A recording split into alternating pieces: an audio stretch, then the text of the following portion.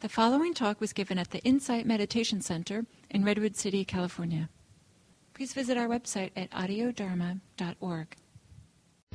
So, good evening, everyone, and welcome back to our fourth week of our 6-week Introduction to Mindfulness class. And as we did last week, if you'd like to start with some questions, it might be nice. Some people are coming in late, so it gives them a chance to arrive. Any questions or comments about the instruction so far, or about your own experience applying it? I find when I start, I'm nice and erect and very in focus, and then as I'm kind of meditating, so I find myself just kind of rounding down. Is it better as you go back into your focus to go ahead and straighten up your spine again? I assume that's what I should be doing. Yeah, it's good to have a straight spine, and there's a certain element of mindfulness that's required to focus on your posture and keep your posture erect. However, if you're straightening up every minute or two, then it's not so useful. Maybe twice or three times in the course of half an hour, maybe it's okay. If it's happening more than that, then maybe what you want to do is let yourself slump over, and then apply mindfulness to that. Okay. And notice what's going on. Do you tend to slump when the mind is getting dull or sleepy, or when you're getting lulled by calm? Or are you getting complacent, or is your mind drifting a lot into thoughts? Kind of notice what's going on around the time that you are slumping, okay. And you might get the information you need to find out how to sharpen up the effort, the attention. Thank you. Now it's possible to meditate quite successfully with completely slouched over posture. In Burma, maybe I said this earlier, but in Burma, men tend to meditate like this, and they get enlightened. So, and the women, they meditate like this. It's kind of like the old way of riding horses. Women had to be more womanly, in the side. So it's kind of like this. So women have one foot behind them like this when they meditate. But the effect of this is that it forces the body up. And so the women in Burma, they sit with great dignity. And one of the great sights of my life was in the monastery I was in. There were this huge women's meditation hall. And there were, because it's a hot climate, two sides of two whole walls were basically open. You can see right through. And in the morning, I'd go to my breakfast. I had to walk right by the women's meditation hall. And there were 500 women in there meditating, all in rows. And 500 women all sitting up with tremendous strength and dignity. I was so inspired by it. I was never inspired by the men.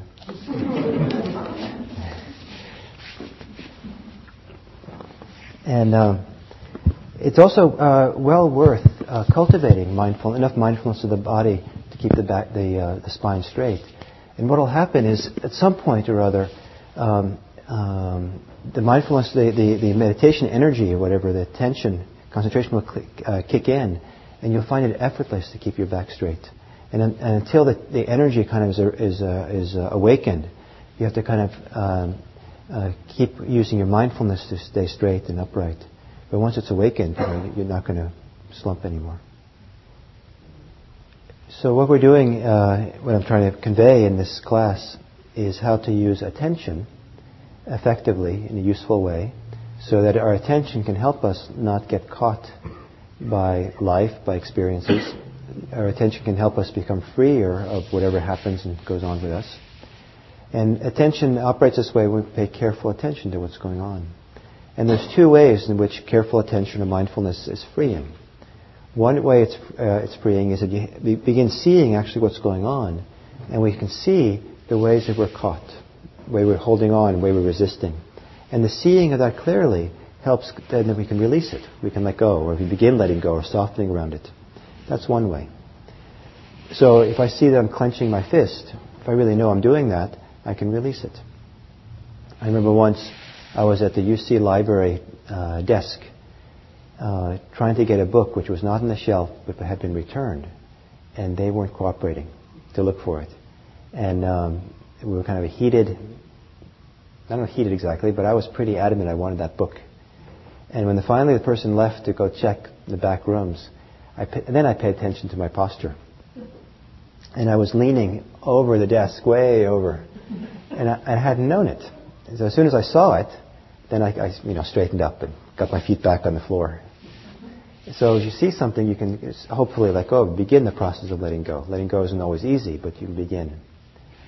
So one is to see it. The other is the act of attention itself, mindfulness itself, doesn't cling. It's a very simple, open awareness. And as you develop your awareness stronger, you get a sense of this awareness which is free of what you're aware of. If I'm clenching, holding on to something really tight, and I'm really concerned about this thing I'm holding on to, when I pay attention to it, the attention, chances are, it gets entangled with my desire. And so it's kind of in there, kind of with it, and I can't see them as two different things. But as the mindfulness gets stronger, you start seeing that mindfulness is separate from what you're mindful of. Awareness is different from what you're aware of. And so once you start seeing that, you see that the nature of awareness is to be free, or is to be independent of what is known. And so that's a second way that the mindfulness practice gives you a sense of freedom. And the advantage of the second way is that you don't have to let go in order to feel some degree of freedom or independence or spaciousness or something. And so as mindfulness gets stronger, you discover this whole other capacity, way of being. Now mindfulness is, the way we emphasize it in our tradition, is we're trying to develop mindfulness to be all-inclusive, to include all aspects of our life. So to include, our breath and our body, our physical and body part of our life, to include our emotions, and to include our thoughts, to include the world around us we encounter, sights, sounds, smells, and everything. There's nothing which is meant to be outside of the scope of awareness. And we say that what makes awareness sacred in Buddhism itself, awareness is the most sacred kind of thing, or reality. What makes awareness sacred is when there is no outside. There's nothing that we're excluding and saying, well, I can't pay attention to that. That's not permissible. And sometimes in Buddhism it's called big mind, the mind that holds it all, the awareness that holds it all within it without excluding or shutting down or closing off or pushing away anything at all. That doesn't mean that we don't say no to things. It doesn't mean we don't act in the world in ways to protect ourselves. But we don't allow the awareness or the open heart to close down, even if we might say no to something. So when there was in the 60s, there was an American who was practicing this practice, mindfulness, in India. And someone attacked her in the streets of India. Some guy, and she managed to break free and run away. And she went to her meditation teacher and said, "What should I have done?" And he said, "With all the loving kindness you could muster up, you hit the fellow over the head with your umbrella."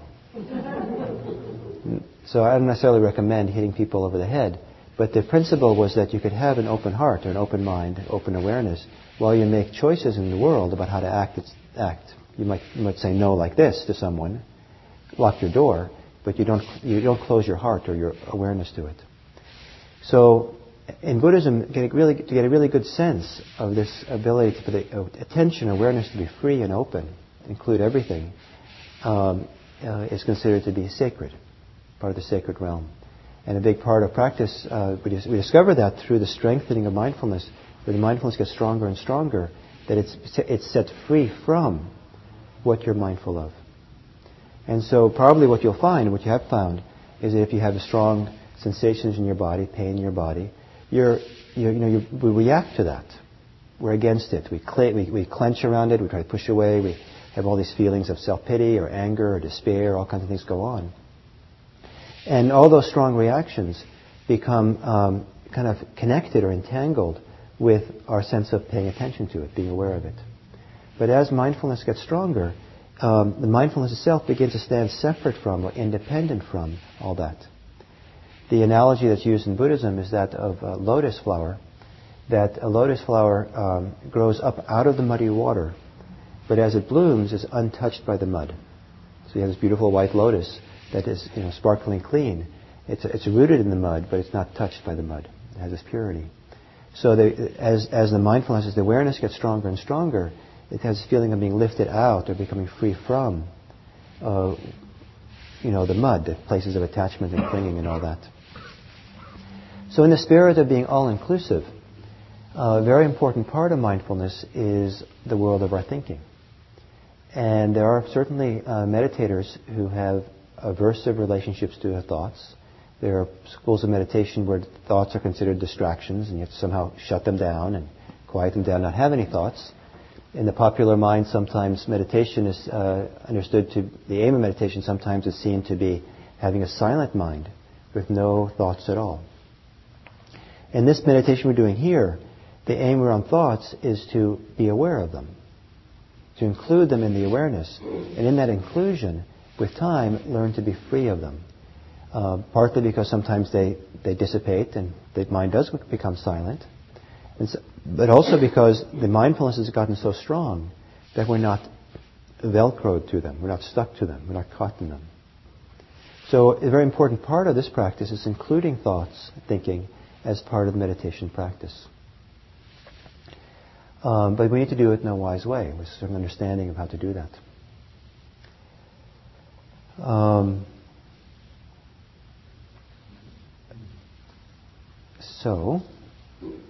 In order to do that, I think we should do it through meditation.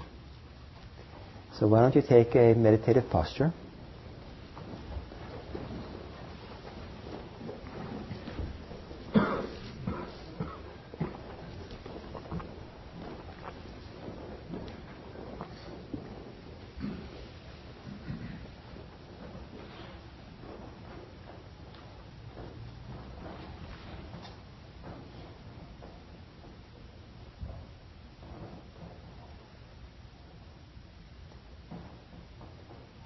And gently close your eyes. And give some attention to your spine. And then maybe sit up a little bit straighter, more alertly than you normally would. And that more alert spine perhaps will allow you kind of a core or an inner strength or around which you can relax. So taking a few long, slow, deep breaths as you breathe in, expanding outwards, stretching your rib cage, your shoulders, back rib cage. And then as you exhale, allowing whatever is possible to relax around that core of the spine, keeping the spine alert. As you exhale, softening the shoulders.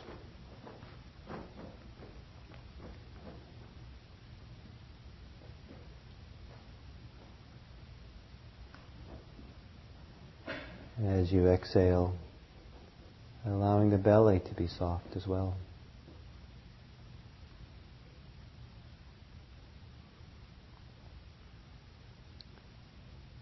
And as you exhale, see if you can soften the muscles of your face.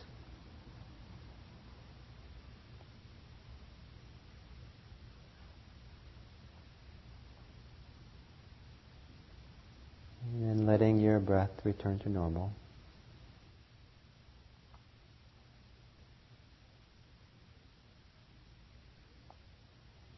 And scan through your body to see if there's some way you can set your body at ease, staying upright with your spine, setting your body at ease.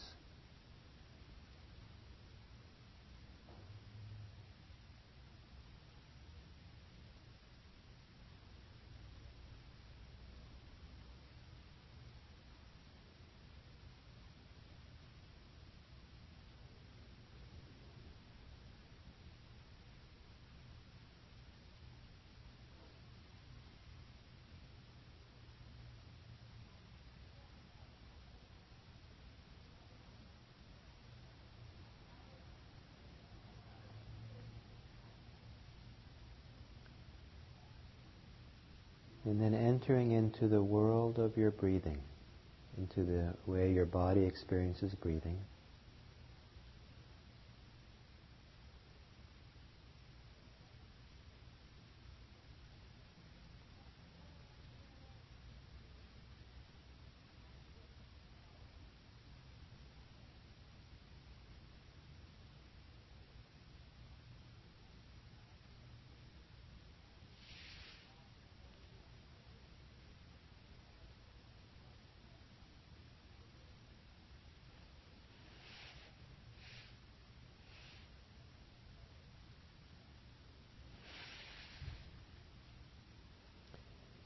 And for now, letting go of your thoughts and concerns so that you can better feel and sense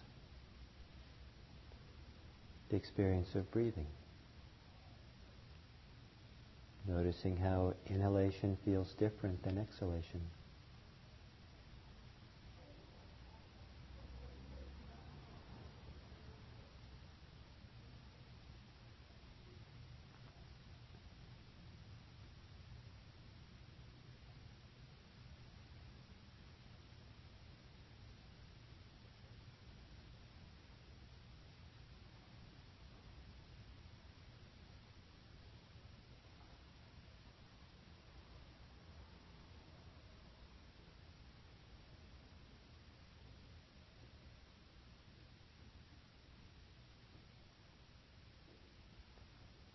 For now, either letting go of your thoughts or letting them recede in the background. So in the foreground of attention, you're with your breathing. Breathing in, breathing out.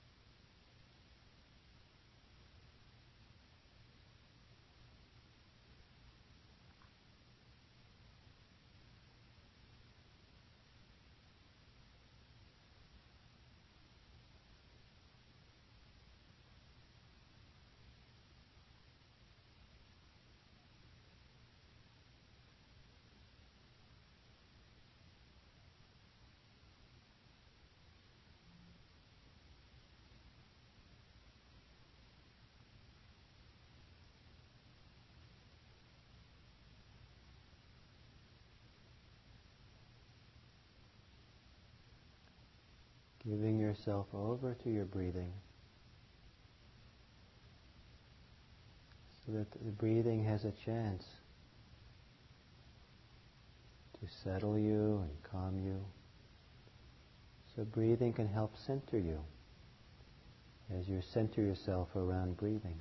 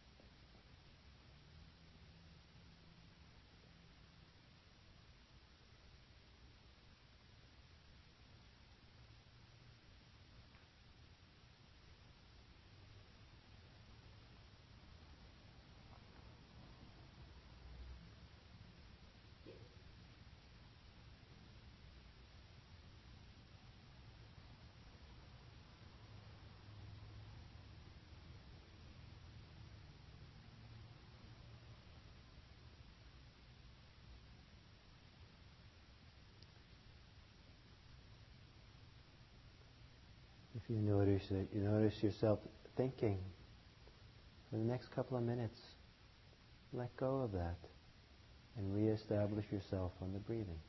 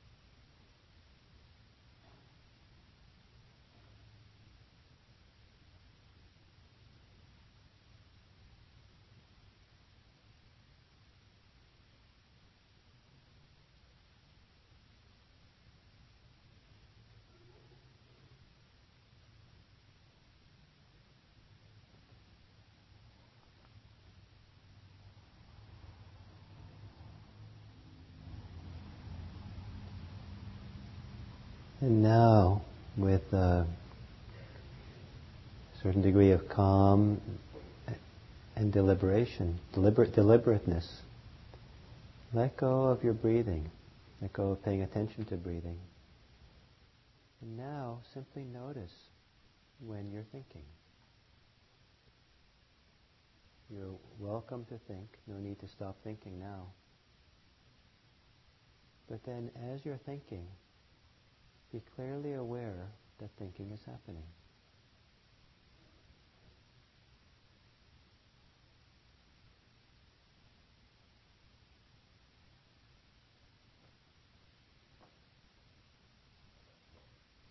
Rather than letting go of thinking, look at your thoughts directly, head on.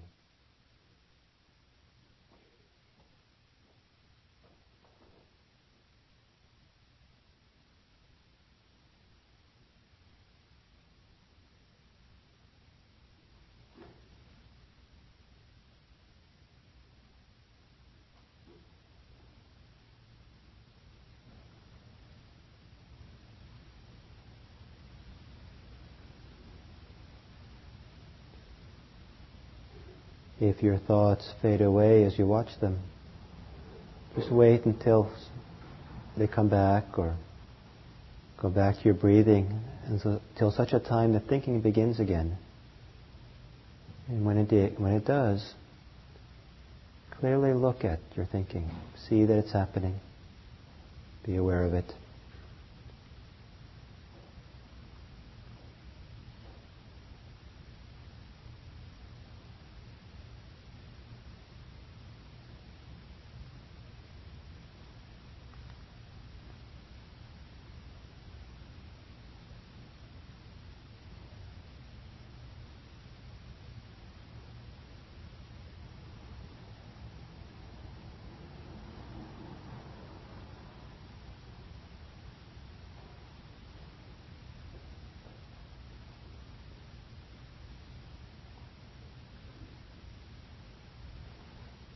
Very, very softly whisper in the mind as you're aware of thinking occurring. Label it or name it. Thinking. Thinking. Very softly.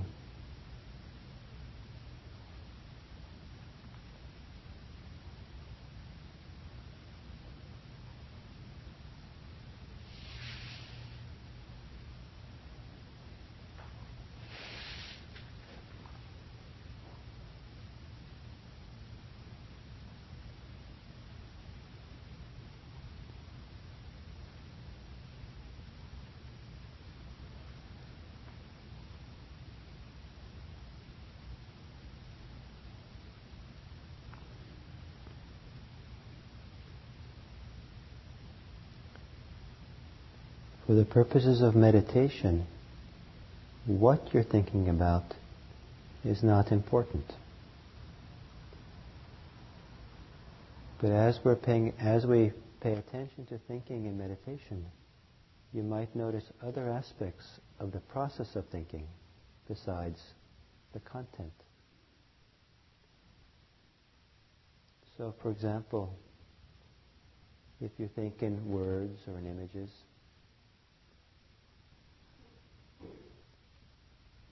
what's the quality of the inner voice? What's the quality of the pictures that you see? The inner voice that thinks, is it soft and gentle? Is it harsh and adamant?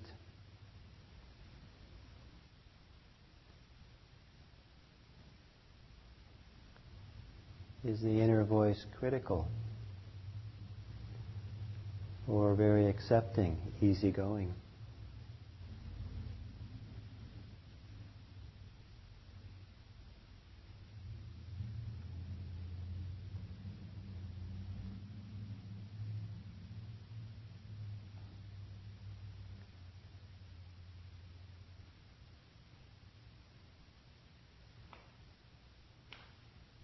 Is there a lot of energy to think? Or is thinking very subtle?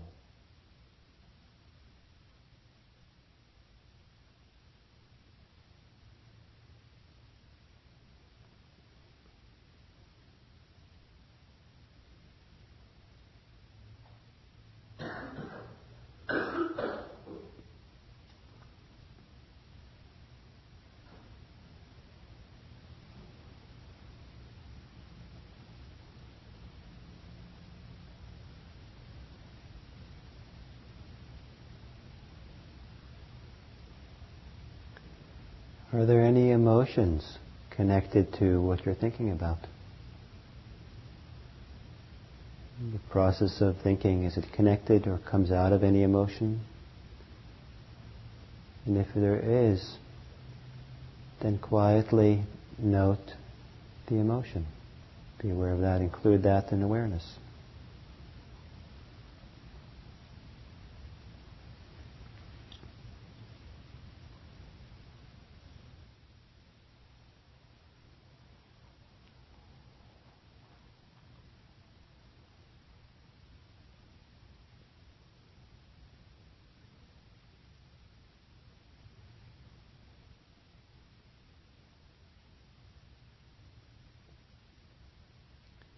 If thinking goes away as you watch it,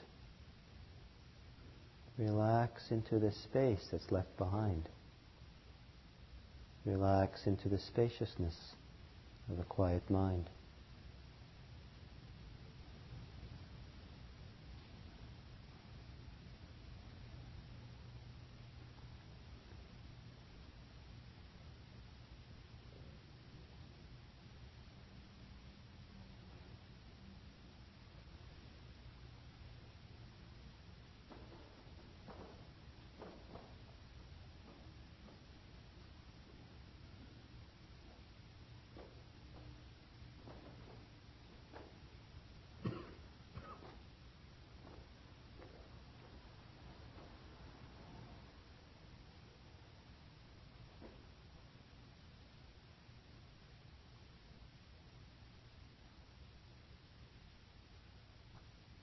And then as you notice your thinking, notice if there's any physical side to thinking. Is there any pressure or tension connected to thinking? Somewhere in the body? Tightness? Could be pressure in the brain or the forehead. Tension around the eyes or the jaws. Holding in the shoulders, the chest.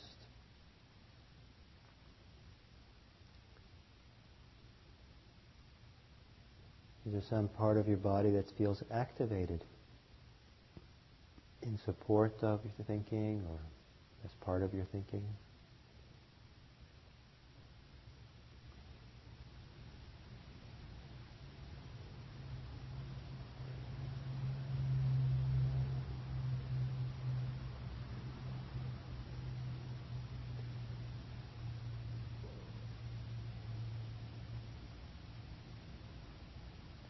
And then is it possible for you to relax, soften any tension or pressure connected to thinking?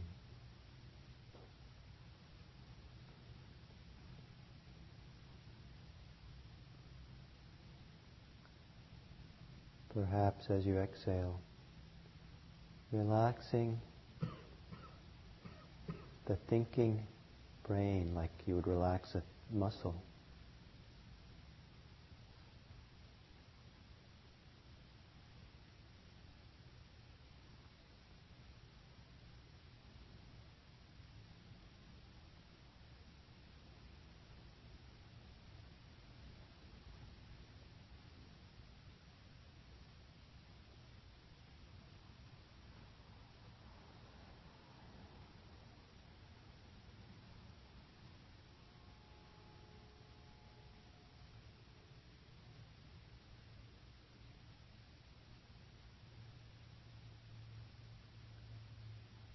And then now can you let go of your thinking enough to recenter yourself on your breathing. Letting go of your thoughts or letting them recede to the background. And enter into the world of your breathing again.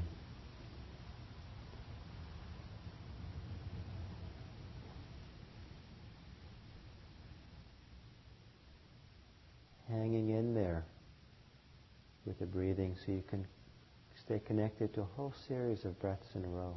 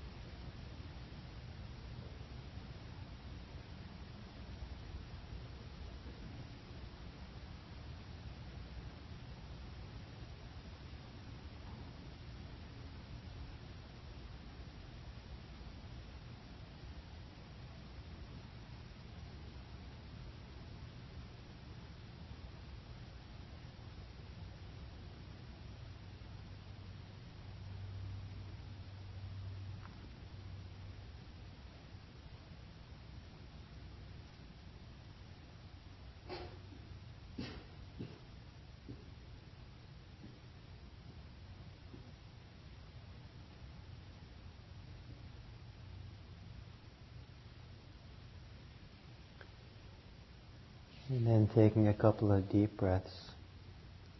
And when you're ready, you can open your eyes.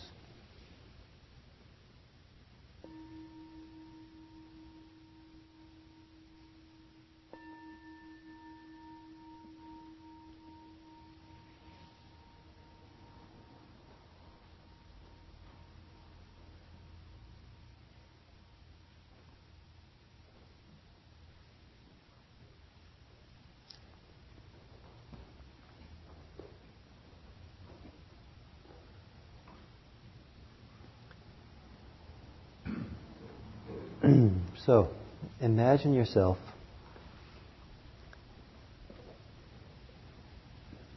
after a busy, stressful week.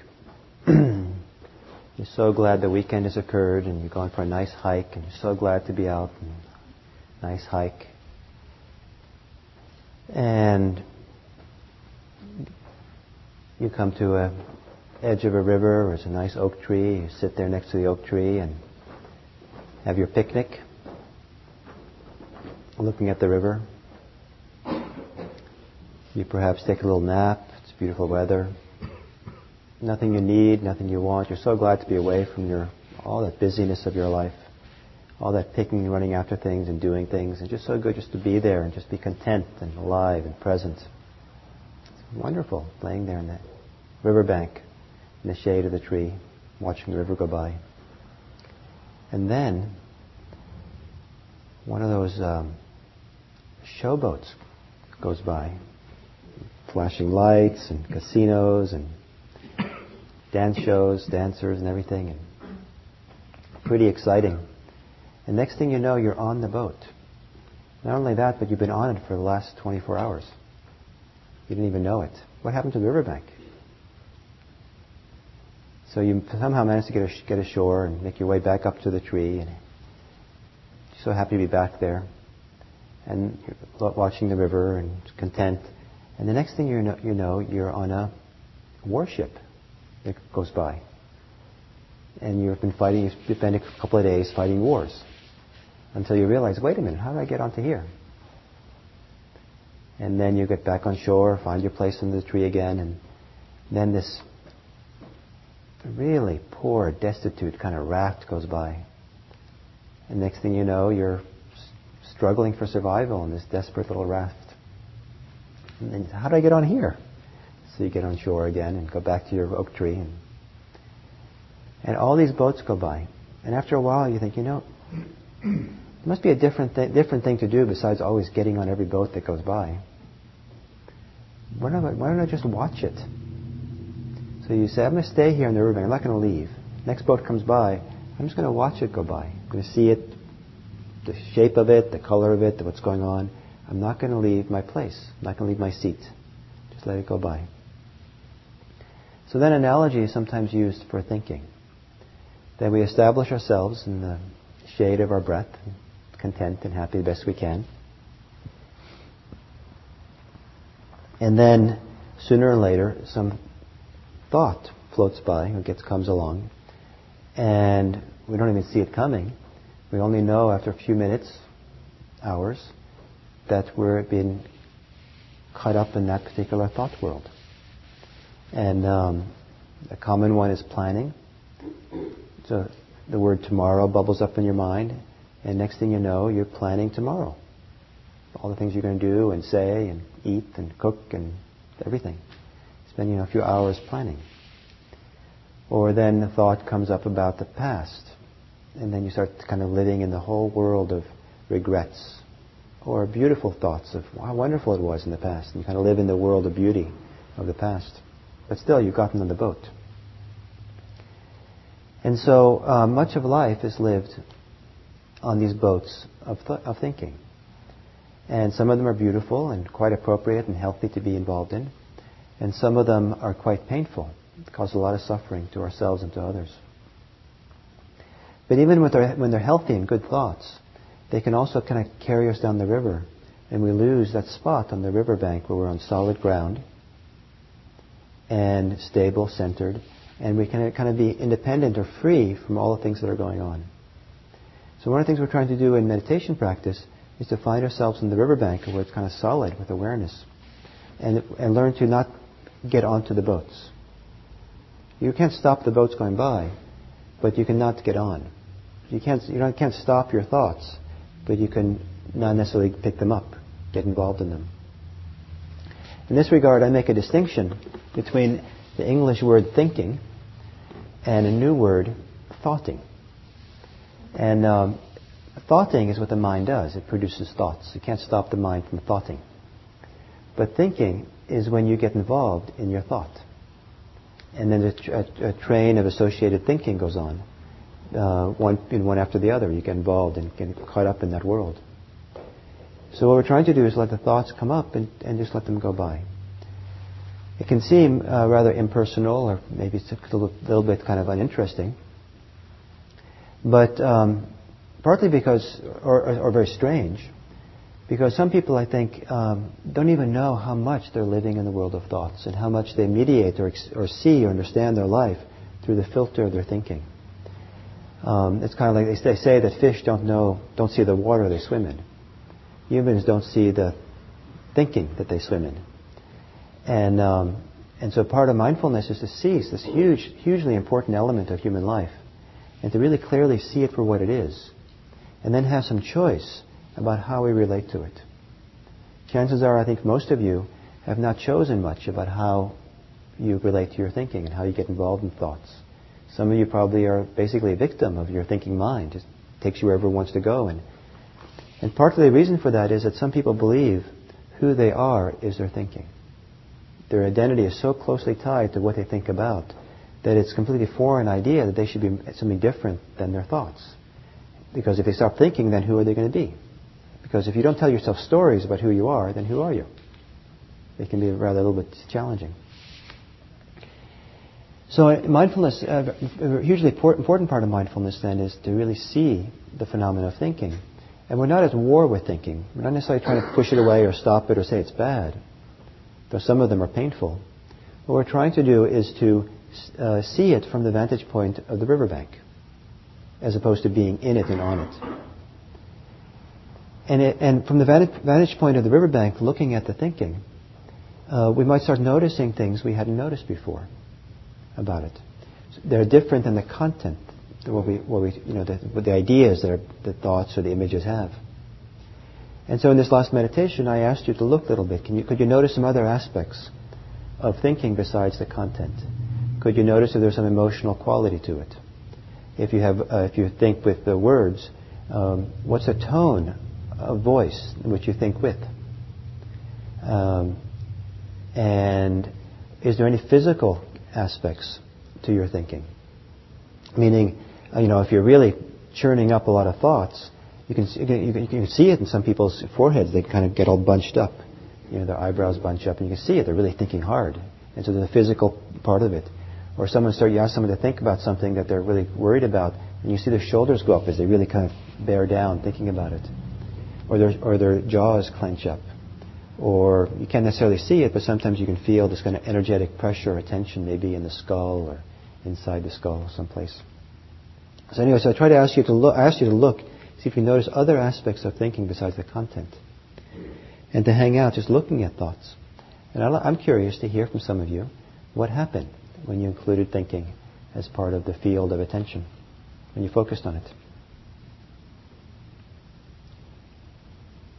Because if you can give me some examples of some of the things that happen, then I can respond, build on that.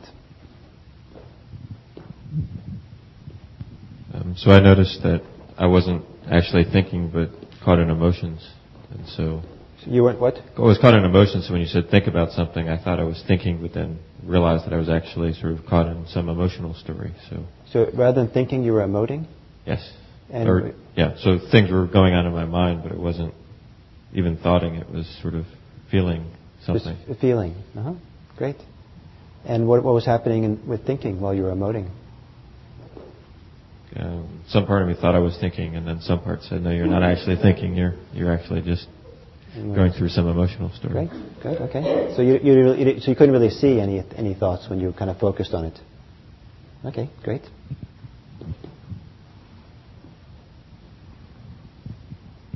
Right over here.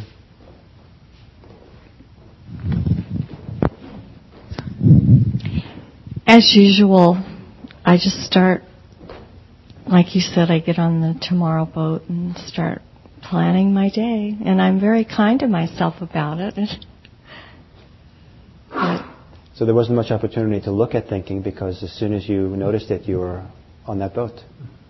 It's quite easy, yeah. Yeah, is that right? Yes. You pulled in really easily. Okay. So. I wish I didn't do that, but most of my thoughts are involved around planning. Planning, yes. So we'll talk more about that in a few minutes. But every time you come back from thinking, you let go of it and come back on the riverbank. Every time you stop, let go, or step back and look and just aware I'm thinking. It can be as simple as saying to yourself, thinking. As soon as you label it as thinking, you're not as enmeshed with it as when you're not saying it. Those movements are very powerful. They only take a moment. They don't look so dramatic, but they're actually very, very big movements of the mind that are beginning to break old habits. And people have spent a lifetime of developing a habit of just letting themselves kind of ride the currents of their thoughts, just freely, without any kind of choice. Just going along. And so no wonder when you sit down to meditate, the mind wanders off in thought so easily because it's had so much freedom over a lifetime. And it actually, the mind relearning or breaking the old habits goes relatively fast compared to how much time you spent freely thinking. It's just that we expect it to be, by tomorrow. It takes more than just a couple of days. But every time you notice, I'm thinking, Every time you let go of thought is a very meaningful moment. It has tremendous impact on breaking that habit. And so in meditation, you're just content to do it whenever you can. That's part of it. Sometimes if it just seems like it's just, you do it and just you get pulled into your thoughts so much, then sometimes you need to kind of be a little bit more, kind of arouse a little bit of a determination. Be a little bit more like the warrior. Okay, I keep doing this. I'm not going to be complacent with it. I'm going to really sit up straight, more straighter than usual, and really be alert, really pay attention here. And even though I think meditation is supposed to make me calm, I'm not going to even try to make myself calm. I'm just going to really try to be alert, to notice as soon as I wander off into thought. So you start getting a handle of what's going on. And once you start getting a handle on it, then you can start relaxing after, once you get a handle on it. But you might have to temporarily kind of practice with much more determination. So I'll say more about relevant to you as we go along, but I'd like to hear from one or two more people. Down there.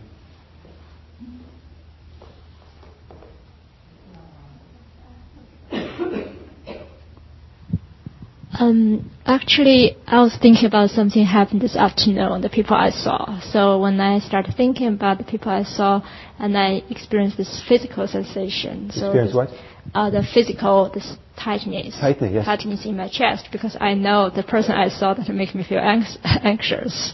So that is kind of, when I experienced that tightness, so I kind of shift my attention from thought to my physical sensation. So I was wondering, in terms of this process, I know today we focus on thoughts, okay? Yeah. But in terms of attention, where to focus on in general, focus on thoughts or focus on sensation, or if emotion come up, do we focus on emotion? So that's kind of a question I have. Great, yeah. Good. And that's what I'll talk about in a little bit as well, when I talk more detail about the instructions around thinking. But the thing to say right now is that thinking is a complex process that involves, it isn't just those insubstantial words or images that go through. The process of thinking involves much of who we are. It does involve our body. You have to be attention has to be very, very precise, very, very, very concentrated and still. But almost every thought you have will have a physical aspect to it, physical sensation that goes along with it. So there's physical aspects. Sometimes it's quite obvious, tightness or something in the chest. There's often an emotional component to thinking as well. It might be very subtle, but it might be there. And there might be an energetic aspect as well. So as we start paying attention to thinking, then naturally we start becoming aware of the bigger picture that's more than just the content. And so what you pointed out, the tightness in your chest, that's part of that bigger package that includes the thought. The thought includes. So I'll talk more in a little bit. But one more. It's not really relevant. Okay. Maybe another time then. So, one more, okay? Part of the time I was seeing like pictures flashing, like movie, like half a dream. Would you define it thinking, or? Yes. So movies, images, visualizations that happen is considered in Buddhism as a form of thought. It's not verbal thoughts. Some people think more in images than they do with words, and that's how they process things. And so a lot of the same things are true there. As you pay attention to that imagery, what the images are not important for us, but rather what else is part of that package. Are there feelings, emotions as part of it? Is there body sensations as part of it? Tightening in the body, whatever. And then how much energy is there in the images? It seems very energetic, very clear, very bright, or is it very faint and distant? Is it really close? Are you kind of really pulled into it and kind of living in it? Are you on that boat, the movie boat? Or are you kind of just watching it from a distance? There's so much to notice besides the pictures that are going on. But some people think in images, and so you could just call it thinking, or you can call it seeing, as you wish. So, thinking is a hugely important part of human life. But in meditation practice, one of the things we're trying to do is to not be pulled along in these boats. And one of the many reasons for that is that chances are pretty high that the stress we feel in our life, the suffering we feel in our life, and anxiety and many things that we're trying to deal with through meditation are perpetuated or strengthened or triggered by thinking, what we're thinking about or seeing and all that in our mind. And so as we start getting a handle on how to be mindful of thinking, it has a big impact on the rest of our life, other aspects of our life. It's not always easy.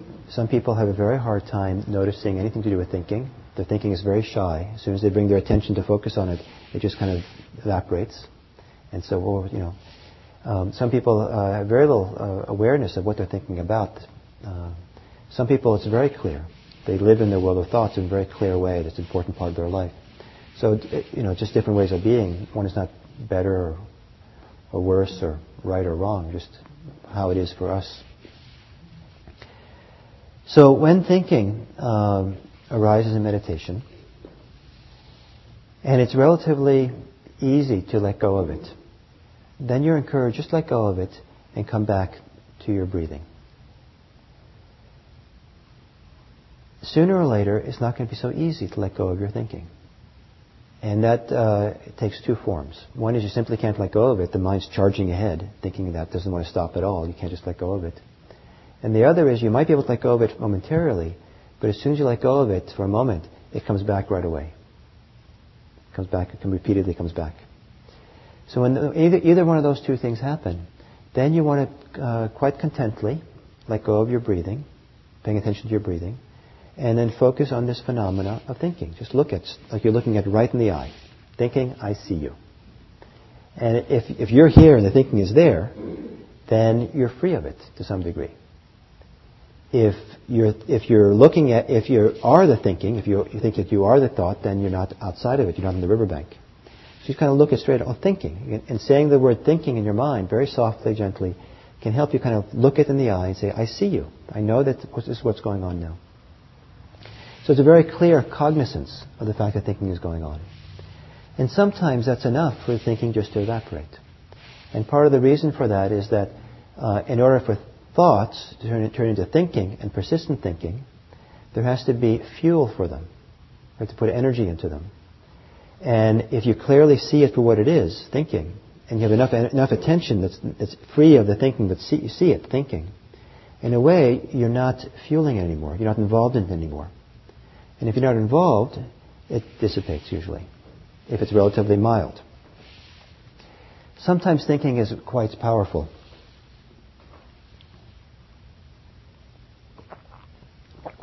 If you come to sit here, meditate with us someday, and you've just robbed the local bank and the police are chasing after you, chances are you can't let go of your thoughts that easily.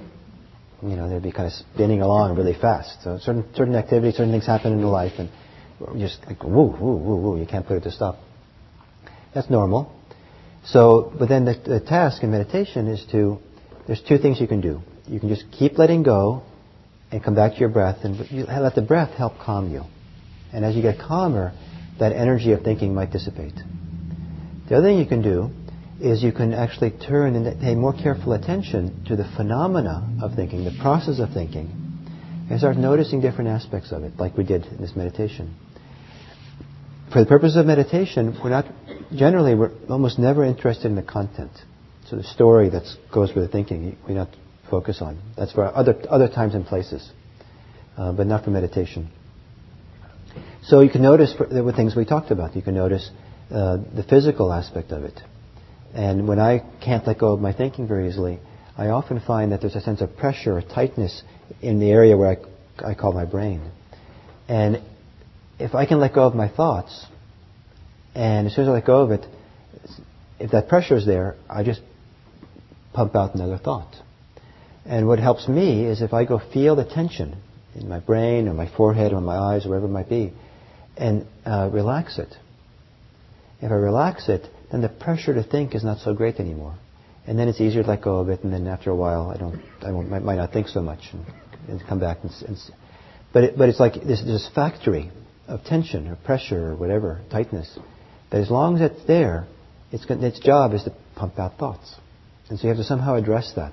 And so that's why it's very helpful, when thinking is very powerful, it's very helpful to look and see what's going on in the body. And when you find something in the body, then you can let go of your thinking.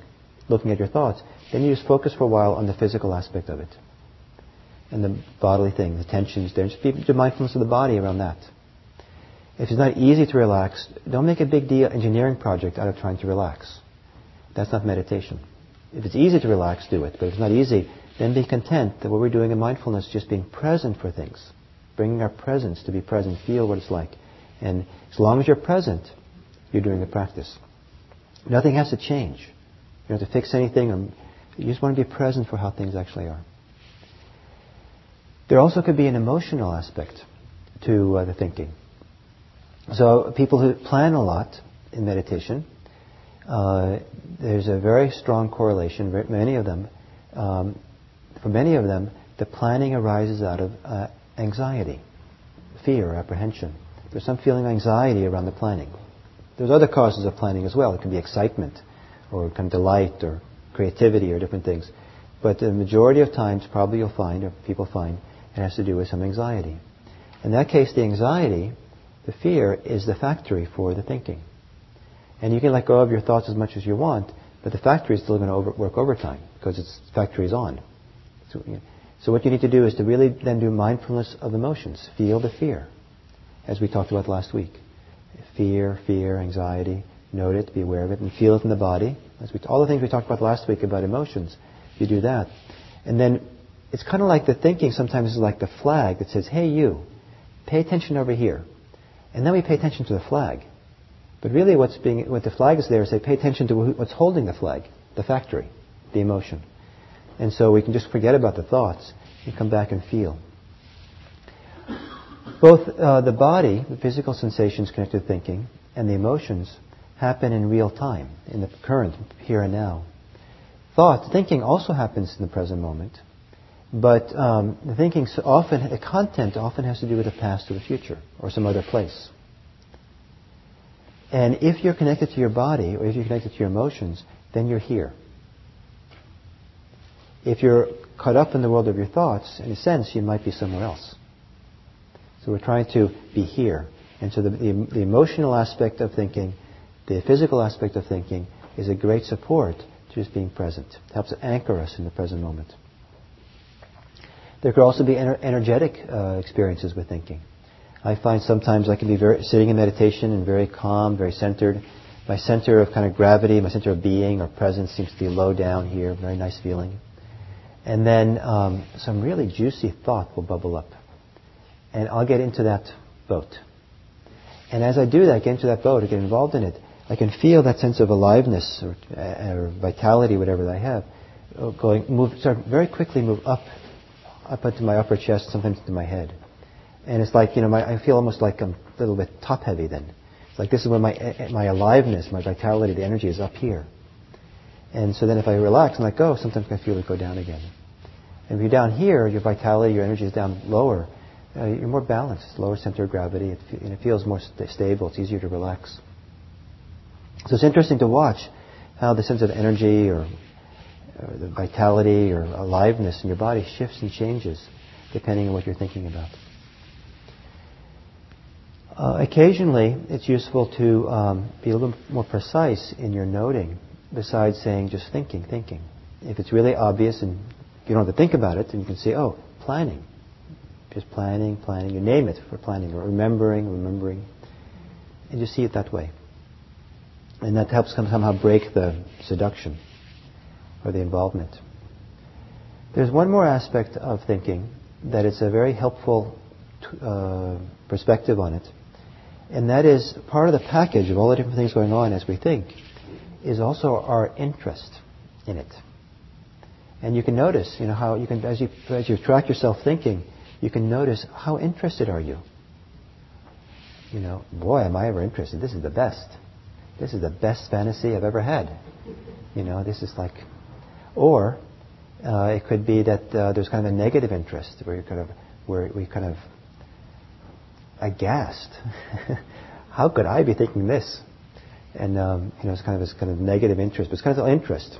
We're kind of caught in it. We're kind of engaged in it somehow. And sometimes it's the interest that perpetuates it, fuels the thinking. And sometimes it's very helpful to notice the degree of interest that might be there. Sometimes that interest has a physical feeling of reaching forward almost, leaning forward, holding on, wanting, getting involved. You kind of feel the mind sometimes kind of almost lean into, grab onto, want to get involved in thinking. So, if it's relatively mild, the thinking, then the task is just let go of it. If it doesn't let go of easily, then we just very calmly include this as part of the meditation practice and just note thinking. If it persists over time or keeps reoccurring over and over again, then very calmly, stay in your place, best you can, kind of look around and notice what else is happening besides the content of what you're thinking about. So notice the physical aspects, the tension that might be there. And if you're thinking a lot, chances are there's some tension or pressure. Notice the emotions that are part of it. They could be very pleasant emotions. They could be very difficult emotions. You don't want to be seduced by the pleasant ones. Think, finally, they get to have nice emotions. The pleasant ones will keep you caught up in thought as much as the difficult emotions. For the purposes of mindfulness, what you're trying very hard to do is not to get caught by anything. You don't want to get on the emotion boat either. You can do that other times, but not in meditation, because there's something much more important to do in meditation. And then you could also notice the energy qualities connected to it, the intensity of it, the tone, the inner voice. Any of you surprised by the tone of your inner voice when you pay attention? At least one of you? Only one? More than one? 2, 3, 4? Occasionally there are people who are surprised and they realize not only they're surprised by the tone, but they're also surprised by whose voice it is. They realize not their own. Sometimes it's a parent's voice, or sometimes it's some teacher, usually a difficult teacher that somehow they've internalized. You internalize sometimes these voices, and we realize how much we're entangled also with other people in our inner mind. So sometimes seeing all this can help us become free of it. And that's the task of meditation, is to become free of all this. And as you become freer, you'll be more relaxed, more at ease. And you'll drop into deeper meditations as a consequence. So any questions about that? Comments or questions, concerns? I guess it's related to my previous comment where it seems like I'm unable to step back from my thoughts or body emotions. I can sort of step back. Maybe I'm stepping into my thoughts to watch the other two things, but maybe I'm stepping into my thoughts to look at my body and emotions, and when I try to look at my thoughts, it doesn't work too well. Do you have any guidance on that? That's a very good point. Some people confuse mindfulness with thoughtfulness, because there's so much how they orient themselves and understand their world is by thinking about things. So people live in that world of thinking so much. That's where the residents. If the mail carrier is going to bring you mail, they bring it to, 200 Thinking Place, because that's where you live. And so mindfulness is not thinking about something. I don't know if this is a good example. I apologize if it's not, but it's like thinking about a massage and getting massage is not the same thing. And you can get a wonderful massage, and if you're thinking about what the experience is, that's very different than kind of sinking into the muscles, allowing you to really feel the fingers of the masseuse. It's tactile. It's very present. You don't need to think in order to feel a tactile experience of the masseuse. You can look at a sunset. You don't have to think about the sunset to see how grand it is, how wonderful it is. It can be a silent mind. Or when I went to see a symphony many years ago, and during the first half, before the intermission, I was understanding everything that was going on through my thinking. And we had a good view of the orchestra pit.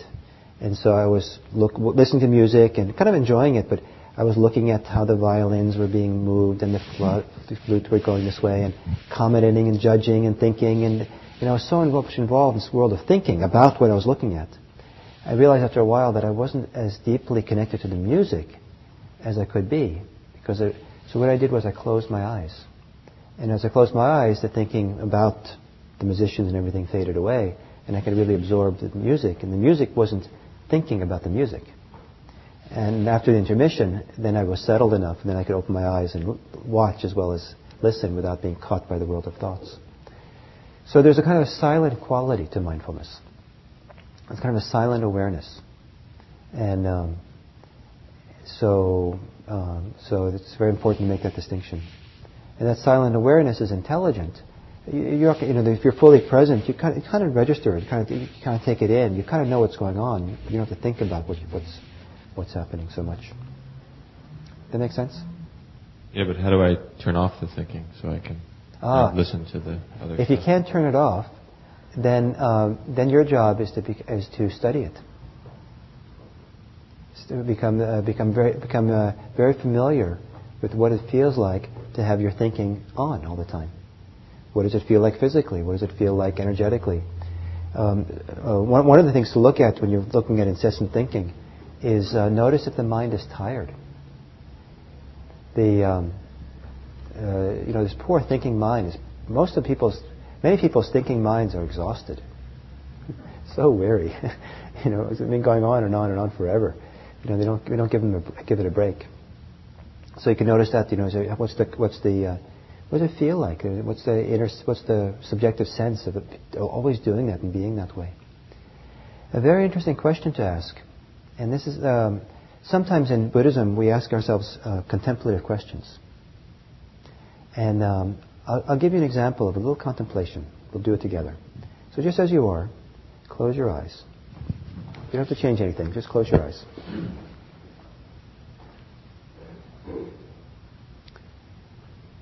And for a moment, just see if you can connect to your belly or deep in your torso. And I'm going to ask a question. And don't think about the question, but see if some response bubbles up from inside.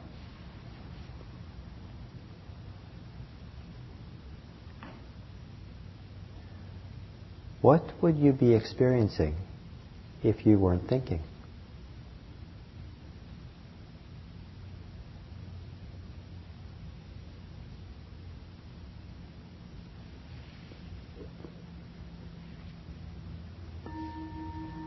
Okay. So, what came up for you? Yes, I heard the water flowing and heard some cars go by. And was that nice? The water was, the cars not so nice, but yeah. And so that's nice. Now what happens is occasionally when you ask that kind of question for people, sometimes the thinking is really a protection from feeling. And because if you think about stuff enough, you kind of, or make stories or fantasy. Some people go to fantasy so they don't have to be present for life, because life is, difficult. You have to have feelings and emotions. And if we've had difficult trauma in our lives, those emotions are kind of deeply embedded in us. So sometimes when you ask that kind of question, sometimes what we can find out is that how much the incessant thinking is a protection. And that can open up an interesting window into what's going on. I'm not saying that's your case, but that's one of the things to notice.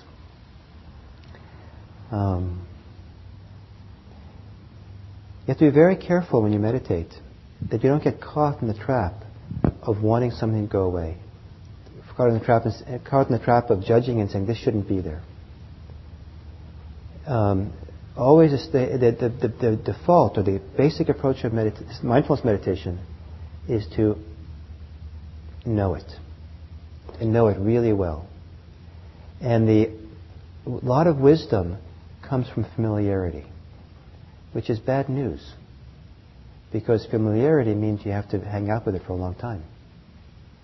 So for your case, you have to get really familiar with that part of yourself. And so exploring in different ways could be helpful. And that's an example of something like that. It's such a big part of you, perhaps. It's also good to go talk with friends. Go for a walk with a friend and say, I have this interesting thing, this thinking mind that's incessant. And can I just kind of talk to you about it and explore it with you? Maybe you can ask me questions about it and just kind of find different angles in to understand it and different perspectives and get familiar with it. How can I distinguish in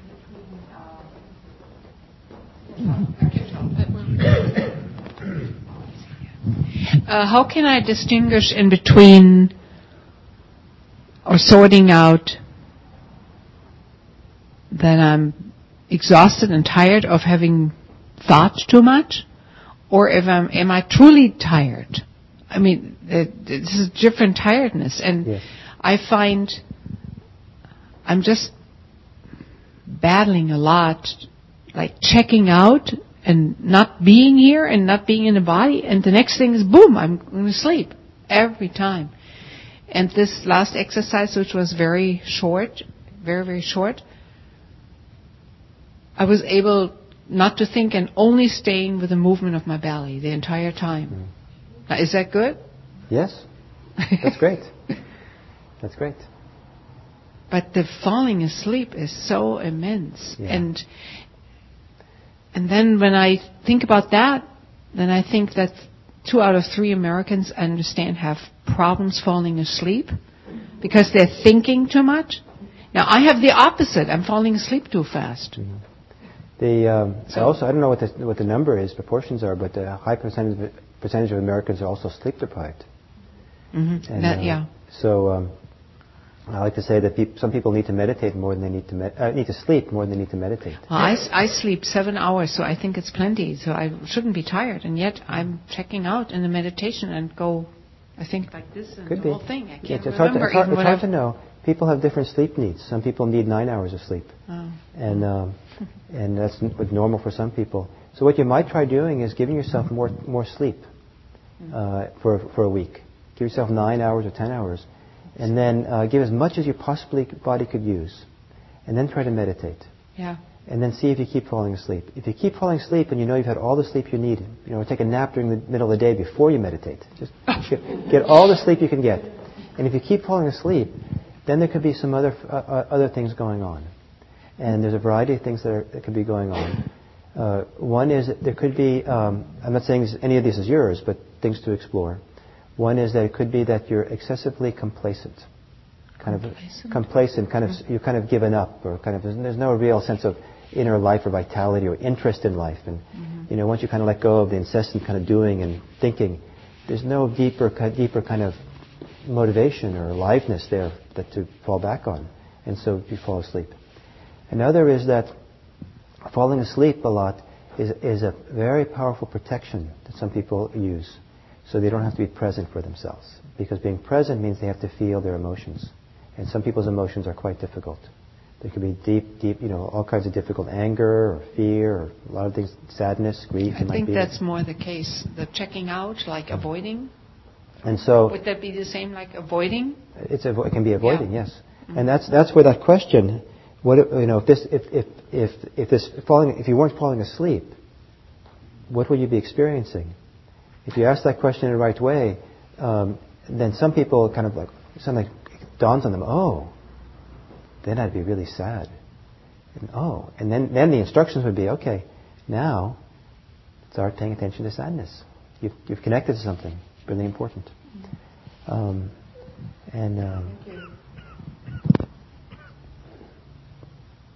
In our meditation circles, we have a lot of respect for when people fall asleep because of protection. We have a lot of respect for that, and we're not in a hurry to overcome that, but to kind of a slow, gentle way, keep doing the best, exploring it, being present. Don't want to pop out of it too quickly, because there's an inner wisdom that knows when you're ready, and when you're ready, it comes.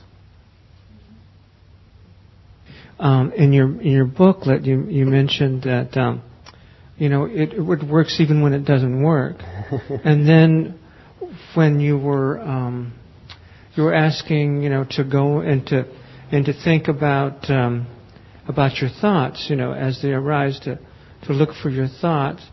So I was thinking about looking for my thoughts, unaware that I was thinking about looking for my thoughts, which was finding my thoughts and catching myself in it. So it was actually completing the instruction. The point is that I've noticed in my life, even though I meditate, and I don't think I meditate, I don't believe it. I've probably never meditated. I mean, you do go through you go through the form? I go through the form and sit and and follow the instructions. But I've noticed, although the actual content of my life hasn't changed, I'm still at a job I think it stinks, and it, it's just a horrible situation. I feel wonderful. And I'm looking at it and I'm saying, what's been done here? What's been changed here? And actually, the content is the same, but the perception and the awareness are different. And I think I could actually continue to the point of my demise quite content. And even though I've never been able to meditate. Well, careful. Meditation might spoil it then. we don't want to spoil what's going on. Okay. So there we go. So we say sometimes in our circles, meditation circles, that the point of mindfulness is not to have a different kind of experience. It's to see our experience in a new way. So that's what you've learned to do. You've learned a new perspective, even though it stinks. Beautiful. Yeah, it's related to sleep. When I'm trying to clear my mind, sometimes I seem to get to a stage which is similar to what I seem to feel when I'm falling asleep. I don't actually fall asleep when I'm doing this, but it seems to be somewhat similar. So am I just getting too lethargic? Should I up my energy level, or what should I be doing in a case like that? Yeah, it's quite common, if I understand you, is that it's quite common that as people get calmer in meditation, the calm becomes soporific. There's a dropping of energy. And then sometimes when we get calm enough, the mind actually begins to drift off into dreamlike states, much like sleeping. And when sleepiness or dullness starts happening, or dreamlike states start happening like that, because you're too calm, then it isn't that you're too calm by itself, but the calm needs to be balanced with energy. And so if there's too much calm without enough energy to balance it, people will fall asleep or go dreamlike. So the thing is to bring more energy in to balance it out. And sometimes it's as easy as sitting up straighter. Sometimes people like to open their eyes, but sometimes it's applying a little more, awakening a little more mental energy, mental effort. I usually open my eyes then, because that seems to sort of bring me back quicker. But is that okay? Or? It's great. Yeah. Yes. Okay. Yeah. So there's one more thing. I hope this is a lot. This thinking. A couple more things to say here. One is that if this seems too complicated, it's really enough for a long time just to stay with the breath. Just let go of thoughts the best you can. Stay with the breath. You don't have to kind of do all this stuff, exploration of thoughts, and if it seems too complicated, it's something to kind of have in the back of your mind in its own time and place. You'll hopefully remember that instruction, and it'll become relevant. You don't have to kind of be racing around trying to understand everything. Just stay at ease and relax. Keep coming back to your breath. Use your breath, and then when it's really compelling, your physical sensations really compelling, your emotions really compelling, your world of thinking, then maybe begin exploring it in this mindful way. But if you're exploring thinking, there's one more interesting phenomenon around thinking. And I'll say it this way. If someone walked next to me, talking to me as much as I talk to myself, I'd worry about them. And I would beg them to stop. I would pay them to stop. I'd probably call the authorities because I was worried about them. And not only because they talk so much, because it's so repetitive. I can't believe how much the person's saying the same thing over again and over again and over again. And what's going on? And but what's most amazing, I think, is that we could say the same thing to ourselves 500 times, And it can be as interesting 500 times as the first time. I think we're the ones who should report to the authorities. We stay interested. A healthy person would lose interest. And so what is that interest like? What's that about? And I think that a high percentage of the time, the thinking, what keeps the thinking us interested, all that, it's because a lot of those thoughts are self-referential. They have to do with our favorite subject, which is me, myself, and mine. And so investigation of thoughts is also to look a little bit. This is a little bit looking at the content now. But you see to what degree, a very simple thing, to what degree is the content all about me? And just notice that. You don't have to judge it or say that's bad or wrong, but just to see that very clearly. And if you see how regular that is, just the awareness of that will begin shifting it. So I had a little sense of this when I lived in Japan. I was living in a monastery in Japan and I was learning Japanese. And I basically try to speak Japanese like I speak English, which doesn't work so well because they have a whole different structure for the sentences. But the Japanese don't very often use pronouns like I and you and we. They have pronouns they could use, but they don't often use it, and you just understand in context what people are saying. So like, if we're all going to go now, it's time to go, I'd say, rather than saying, let's go, I would say, go. I wouldn't say us, let us go. Just go. Or, I'm going now. Rather say, going, it's clear, I'm the one who's going. Everyone else is sitting down. You don't have to say I, everybody going. And so, it's kind of like that. And so they don't use the I pronoun very much in Japan.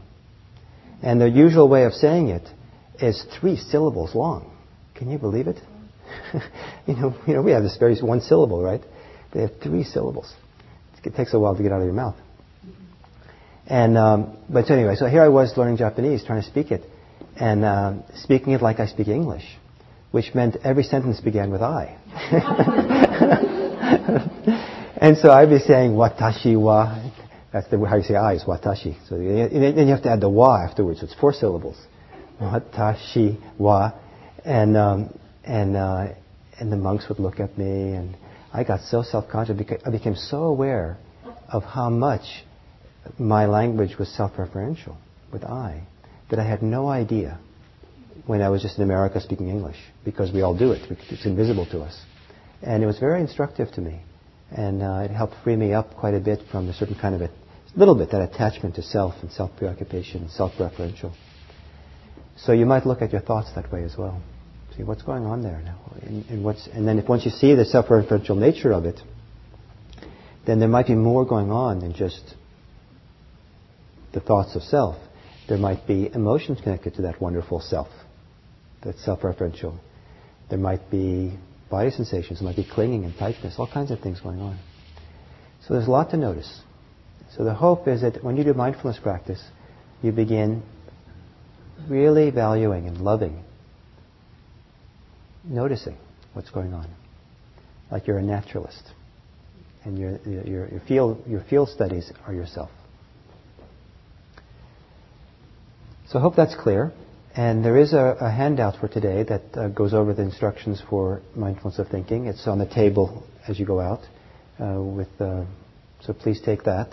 And also there is, I think, a chapter in my book on thinking that you might also, if you want to explore.